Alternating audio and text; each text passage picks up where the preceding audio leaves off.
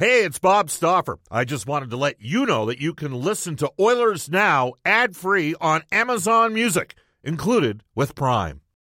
When you need mealtime inspiration, it's worth shopping Kroger, where you'll find over 30,000 mouth-watering choices that excite your inner foodie. And no matter what tasty choice you make, you'll enjoy our everyday low prices, plus extra ways to save, like digital coupons worth over $600 each week. You can also save up to $1 off per gallon at the pump with fuel points. More savings and more inspiring flavors make shopping Kroger worth it every time. Kroger, fresh for everyone. Fuel restrictions apply.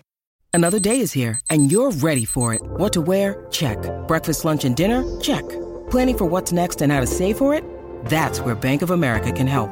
For your financial to-dos, Bank of America has experts ready to help get you closer to your goals. Get started at one of our local financial centers or 24/7 in our mobile banking app. Find a location near you at bankofamerica.com/talktous. What would you like the power to do? Mobile banking requires downloading the app and is only available for select devices. Message and data rates may apply. Bank of America N.A., member FDIC. Oilers Now with Bob Stauffer. Weekdays at noon on Oilers Radio, 630 CHED. It's my pleasure to announce the 2020 winner of the Hart Trophy to Leon Draisaitl. Leon Draisaitl hammers it home. Nugent Hopkins and Yamamoto with the helpers. Dylan Holloway, University of Wisconsin. We have a star in the making right now for the Edmonton Oilers. Now we've got a wild scrum with fights breaking out all over the place. Jason's looking like he's picking the right time to get hot here. This is Ryan Nugent Hopkins from your Edmonton Oilers. They're a really good team, and we know that, and just trying to go out there and show that every game. I'm James Neal. On this, Jujhar Khaira from your Edmonton Oilers. This is the Battle of Alberta we've been waiting for 3 decades. Pass Archibald Richard score. Mike Smith, Leon Draisaitl. This is Connor McDavid from your Edmonton Oilers. And this is Oilers Now with Bob Stauffer. Unbelievable. Brought to you by Digitex. Office equipment solutions North America wide. Yeah, Digitex does that. Digitex.ca. What a stop made by Mikko Koskinen. Now, Bob Stauffer on the official station of your Edmonton Oilers.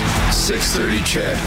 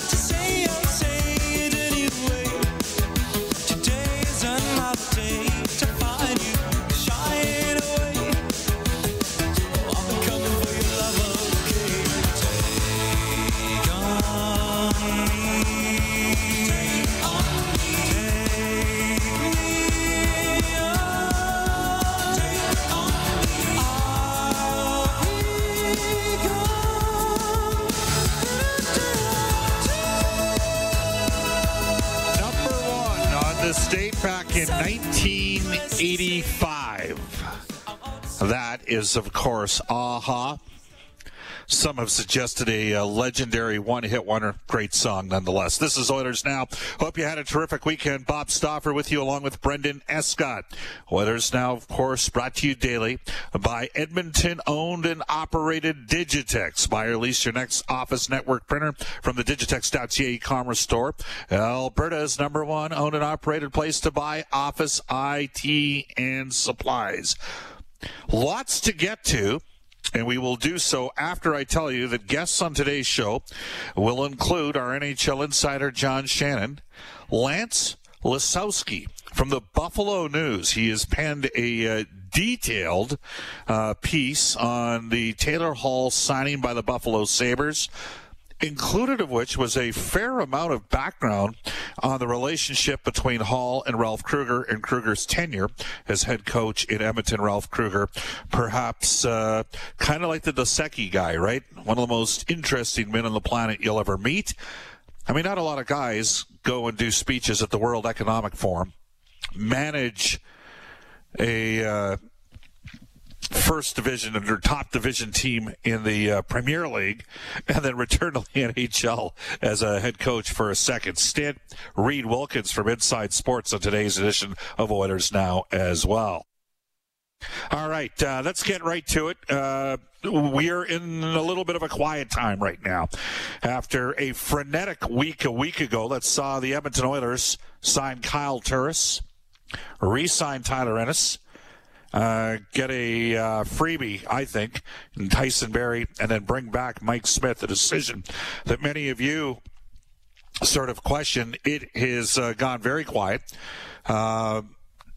We had Ken Holland on the show Tuesday or Wednesday last week and talked a bit about the situation with Ryan Nugent-Hopkins, and Ken basically said, look, he's a big fan of Ryan Nugent-Hopkins too, but they've got a little bit of time with this. We don't know when we're going to be returning to play, though I would suggest it would not surprise me if the start of the 2021 season was sometime between January 21st and February the 1st, if I was to hazard a guess at this stage. The Edmonton Oilers are currently at 44 contracts. I know we've mentioned multiple times over the course of the last 10 days or so that the organization could use another right-shot defenseman, possibly a guy that has played more than 40 games for the purposes of being exposed for the Seattle expansion draft, and maybe 40 games in the NHL in the past year, and maybe a guy also who has played under 320 pro games between the American League and the NHL. And I know that some people out there were suggesting Kurt Levins in the cult of hockey, Madison Bowie. It is interesting. There's another name, not a defenseman, and the Oilers got a lot of forwards. You might suggest right now they have 16 forwards if you factor in Alan Quine and Patrick Russell into, for the sake of argument. Let's just say Edmonton throws up McDavid, throws Archibald up on the left wing, even though he's a right shot, with McDavid and Cassian. Draisaitl with RNH and Yamamoto. Turris with Ennis and Puljujärvi. As Edmonton tries to have a little bit more play, I think 5v5 with their third line. One of Kehrer or Haas centering Neal or Chason. And that leaves Nygaard, who's currently injured over with Farstad in Sweden. And it just made me think, looking at a left wing, because we don't know where Joakim Nygaard's at. He played about 30 games last season, got hurt 2 or 3 times. Would it make sense for Edmonton to potentially look at bringing a guy like Drake Caggiula back? Was not qualified by the Chicago Blackhawks, was sort of part of the group, was moved in a trade that sort of defied a little bit of logic, I think, in the minds of some Oilers fans out there when Edmonton brought Brandon Manning in from Chicago. It was one of Peter Chiarelli's final trades. And so I don't know. I mean, they've got a lot of wingers. Some of you might suggest, well, what about a guy like Tyler Benson? Do you give him an opportunity? I just know that Caggiula has got a little bit of bite in his game. He's quick. He can kill penalties. And he's had basically double-digit goals for. I think he had 9 this past year. Played under 50 games, but he kind of gets you 12 to 14 goals. So this is purely me hypothesizing. It's nothing that I've heard, and it could be a tad problematic just because the Oilers have got a lot of forwards already, and they might have a couple guys on one-way contracts already down, if and when we ever end up starting here after January 1st. Not much happening right now around the National Hockey League, and it makes you wonder if guys like Andreas Athanasiou, Dominic Cahoon, if players like that, Anthony Duclair, maybe misread the marketplace. There are teams that have got money. Nashville, Columbus, Florida, they haven't spent it. And there's some decent players out there. Mike Hoffman, Granlund's out there, the better of the two Granlunds. Nothing. So, I don't know. I'm a little bit interested to see sort of how the next few days work.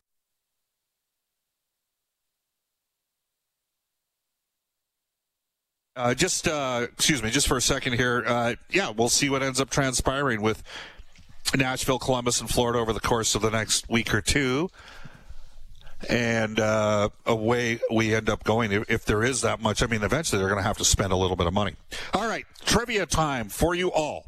If you're an Oilers fan, if you think you know the Edmonton Oilers, and Brandon, I'm going to put you a little bit on the spot here. So figured you might. Okay, here you go.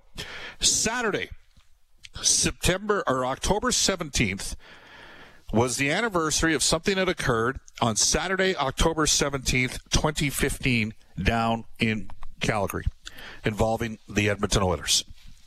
So during the 15-16 season, something occurred during the course of that game that has never happened before in the National Hockey League and is unlikely to ever happen again in the National Hockey League. And it involved the Edmonton Oilers against the Calgary Flames. Do you want to hazard a guess off the top of your head? Work your way through it for a couple seconds. I'm trying, believe me. The hamster's going nuts on the wheel. I'm not sure. I wasn't looking at the Oilers that closely at that time, to be honest. All right. Well, it's, you know what? Here's what I'm going to do. I'm going to just throw it out there and see how many people text us on our Ashley Fine Floors text line at 780-496-0063. Ashley Fine Floors, ready for your kids' pregame warm-up. And just see how many people off the top. See, now what's happening is guys are going on to hockeyreference.com to see whether or not they can figure out what it is. It's a really unique thing that occurred during the course of that game. And unfortunately, it was the only time it happened that season, and it couldn't happen again after that season. There's your hint on that front. So we'll throw that out there. We're going to take a quick break here. It's 12:15 in Edmonton. We'll just take a quick Wild 30. You're listening to Oilers Now. Bob Stauffer and Brendan Escott with you. This is Oilers Now with Bob Stauffer on Oilers Radio, 630 CHED.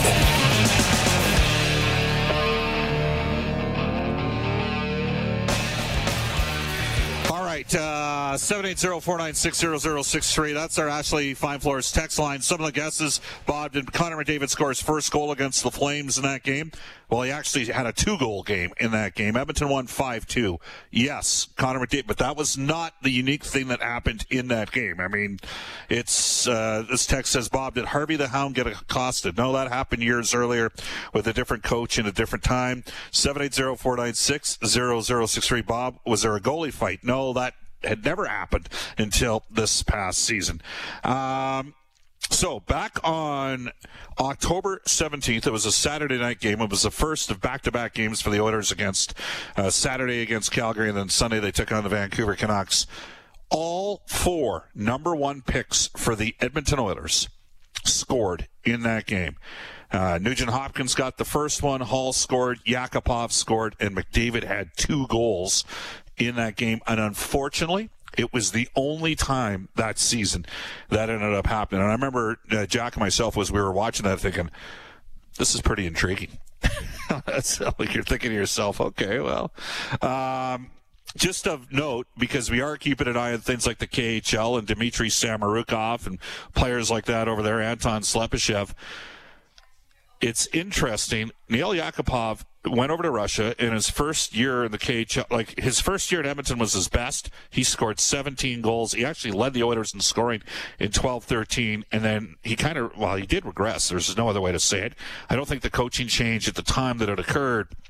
I think Ralph Kruger had a fundamental understanding of how to handle a guy like that. And obviously things went a different direction when the coaching change was made. But Neil Yakupov's first year in the KHL was very successful. He led a very good team, Seska, in scoring, and ended up the next season dropping off quite a bit, and he didn't get his contract extended. And this year in the KHL, he's got just 1 goal in 14 games. It's talk about a woulda, coulda, shoulda with Neil Yakupov, who, frankly, if you ever met him, is one of the nicest guys you could ever. He tended to work on what he was good at instead of maybe what he wasn't good at. But Saturday, October 17th was the anniversary of a game in which all 4 number 1s from the same team scored in the same game, and it never happened before in NHL history. And it's unlikely to ever happen, for a long, long time. All right, so we're in a bit of a... That's pretty freaky, eh, Brendan, when you think about just the confluence of events that would lead to one team having, obviously Hall going number 1 in 2010, Nuge going number 1 in 11, Yakupov number 1 in 2012, and then winning the lottery in 2015. The funny thing is about Yakupov, it didn't work for him, but ironically enough, the Oilers hit the home run in 2014, getting Draisaitl third, and he was not with the team at that time of the season. He was down in the minors playing in Bakersfield in the 15-16 season, and the next night in Vancouver, Connor McDavid on the power play set up a goal where he beat 3 guys on a zone entry and just left it in the high slot, and Yakupov hammered one home. Game went to overtime, and Lauri Korpikoski, of all people, scored the game winner in overtime in Vancouver. I remember it well, but what are the chances that would happen back in the day? All 4 number 1 picks. So you're saying you weren't following the Oilers back then, Brendan, as closely? Were you following the Canucks or what? I hadn't moved here quite yet at this point that year, so I was still, I was on the fence because it was the McDavid, like, everybody knew about Connor from the time he was 13 or 14, right? Regardless of where you were from, if not sooner than that. So I had my eyes on him really from the time he scored that ridiculous goal in his return against Columbus that year, and at that point, it was like, okay, this Oilers team, and then shortly after, I moved up here, so it just missed the cutoff, I suppose. Yeah, it's and we have our woulda, coulda, shoulda moments, and with Yakupov, I think that a lot of people would say, well, there's a guy I was sure was going to, like, the experts going into the 2012 draft. We've talked about this 800 times over the years. There was more consensus in terms of the number 1 pick in 2012 than there was in the 10 and 11 picks, and just never ultimately came to fruition for Yakupov. And he played on a team in Sarnia that had some challenges, and some people suggested to me, Bob, he was better the year before his draft year than in his draft year as well. Again, you would not find a nicer guy. He certainly tried to be worldly. He spent some time with Nikolai Khabibulin and learned a little about culture as well. Very intriguing fellow to have a conversation with. All right. Saturday night, special shout out to the folks at local downtown. I went with a couple old school football guys that know how great the Southeastern Conference is. Alabama played Georgia, and it was a terrific game. Alabama has immense talent. Some have called me a front runner. I would just say I respect organizations that have process and structure. Alabama does that. They produce fantastic players, as exhibited yesterday. For those of you, and right now we're in a situation where there's no hockey. I know that the AJHL is starting to get going here. There's going to be no U Sports hockey this year. WHL, second half of the season. There's going to be an announcement tonight on TSN about the World Juniors and the change in scheduling on that front. But there's a lot of football. And college football on Saturday, NFL on Sunday. And an Alabama grad yesterday, Derrick Henry, for the 3rd time since 2018, rushed for 200-plus yards. There's only been that's only happened 3 other times in the league since the start of the 2018 season. Brendan, I know you're a bit of a football junkie. 6'3", 247 pounds. Now, I will tell you, he's not as fast as Bo Jackson, but he's a long strider. He is the most, for me, when I watch Derrick Henry, he has got to be the most deceptive big man I've ever, I've never seen him caught from behind. Like Bo got caught once from behind by a 180-pound defensive back after Bo Jackson ran 130 yards on the play, ran from one sideline to the other and swept back and hurdled a guy and raced down the field against the Bengals and got caught on the 1-yard line by a guy named Mike Jones. But I mean, it is scary with Derrick Henry. Is he the best running back in the NFL, do you think, right now? The thing for me is he just doesn't catch passes well enough to really get that title, right? But when he's in the open field, I don't know how anybody is supposed to tackle him. It's preposterous watching that big of a man move like he does. Yeah, he made a pretty nice catch in. They threw the ball to him 5 times yesterday, and he had -1 on the first 4 net yards total, and then he broke one big in the overtime period. I think he's an unbelievable player. Just a special shout-out, because a lot of you are going to have extra time right now. I'd highly recommend the trial of the Chicago 7 with Sacha Baron Cohen, which is now out on Netflix. Certainly makes you appreciate how much power the government is willing to levy against their citizens. And that occurred during the course, as many of you know, during the 1968 Democratic National Convention in the city of Chicago. Our top story today for Legacy Heating and Cooling, home of the $99 pre-scheduled furnace maintenance. All's quiet on the Western Front right now. We're going to have a special guest on tomorrow's show, a little bit of a tease, get a little bit of perspective on maybe how we see things shaking down for deployment of personnel for the start of the upcoming Edmonton Oilers season. Off to the Oilers Now audio vault, brought to you by Direct Workwear, where safety meets savings in Edmonton, Fort McMurray, and online at directworkwear.com. Elliot Friedman on Friday's show had this to say in a possible Canadian division next season. I think we all believe there's a good chance that or at least a decent chance there's a Canadian division. The border obviously will tell the tale, but it was nice to hear an owner say it, no question about it. I think we're all curious about it. Also the Canadian teams are the three, your team, Calgary, Vancouver, they're also wondering, what happens to their AHL teams if the border's closed? So I know there's some talk about, do you bring them into Canada? And if you bring them into Canada, do you centralize them, or do you have a Western tour so it makes it easier for you guys to play against each other? I don't know. This is all stuff that's being talked about. But look, I think at the beginning, the NHL didn't like the idea of a Canadian division. And then, now there's out of necessity, it's something they're at least planning for. It's an option, although obviously in a perfect world, they go with normal. Now, the other thing here, too, Bob, is that the players have made it very clear they don't want bubbles. Right. Even the temporary ones they're not crazy about. So, how are we going to solve this all? It's a good question. And we'll have to wait and see. And for those of you that have not heard, the border remains closed to anybody for non-essential travel for another month until November the 21st. Prime Minister Trudeau announcing that today. Former defenseman Marcus Texas on the Ashley Fine Floors text line. Bob, you mentioned Nashville, Florida, and Columbus. They have cap space, but they don't have money. I believe you're beginning to see the squeezing out of the middle class in the NHL. You can't keep paying mid-level NHL talent like they're the ones putting butts in the seats. Ultimately, those contracts hamstrung your club, and you have if they have too high of an AAV, but worse, too long a term. I'm not cheering this on, just pointing out that it's an unfortunate reality. That might have been the smartest text you've ever sent, former defenseman Mark. I 100% concur with that line of thinking. I've had that discussion and argument over the years, dating back 15 years. All right, let's get to NHL Today for Elite Promotional Marketing. They've got face masks for everybody. Elite Promotional Marketing is Edmonton owned and operated.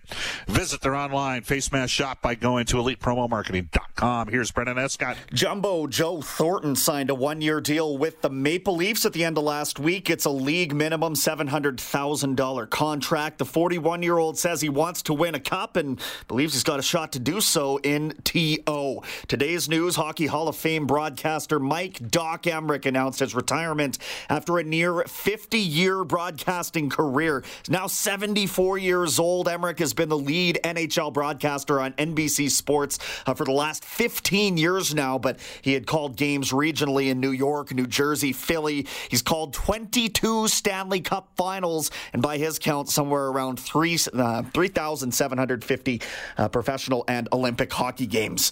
Matt Grzelcyk re-signed with the Boston Bruins, 4 more years there, a $14.75 million deal for the 26-year-old. That's worth just under $3.7 million per year. Cody Ceci is your newest Pittsburgh Penguin. That's a 1-year, $1.25 million deal. Christian Fischer got a 2-year extension from Arizona. He was their second rounder in 2015. He's up to 63 points across 213 NHL games now. And the Yotes also loaned Barrett Hayton to a Finnish Liga team to start this season. Colorado's third rounder from that same 2015 draft, J.C. Bodine, re-signed in Ottawa on a 2-way deal. That's the league minimum there. Nashville youngster Rem Pitlick making nearly $900,000 on his new 2-way deal. That is the same story for Tyson Jost, St. Albert product, after seeing he signed an offer from Colorado, the former 10th overall pick, failing so far to gain much traction at the NHL level. And Oil Kings, first round pick from the Oil Kings, Jake Neighbors, has signed his entry-level contract with St. Louis over the weekend. And 26 overall to Craig Berube's St. Louis Blues there, Bob. Jost, interesting guy. He's going to play probably third-line wing for Colorado this year. They got him at $1 million or under. Not bad. Off to a global news weather traffic update with Eileen Bell. When we come back, our NHL insider, John Shannon. You're listening to Oilers Now.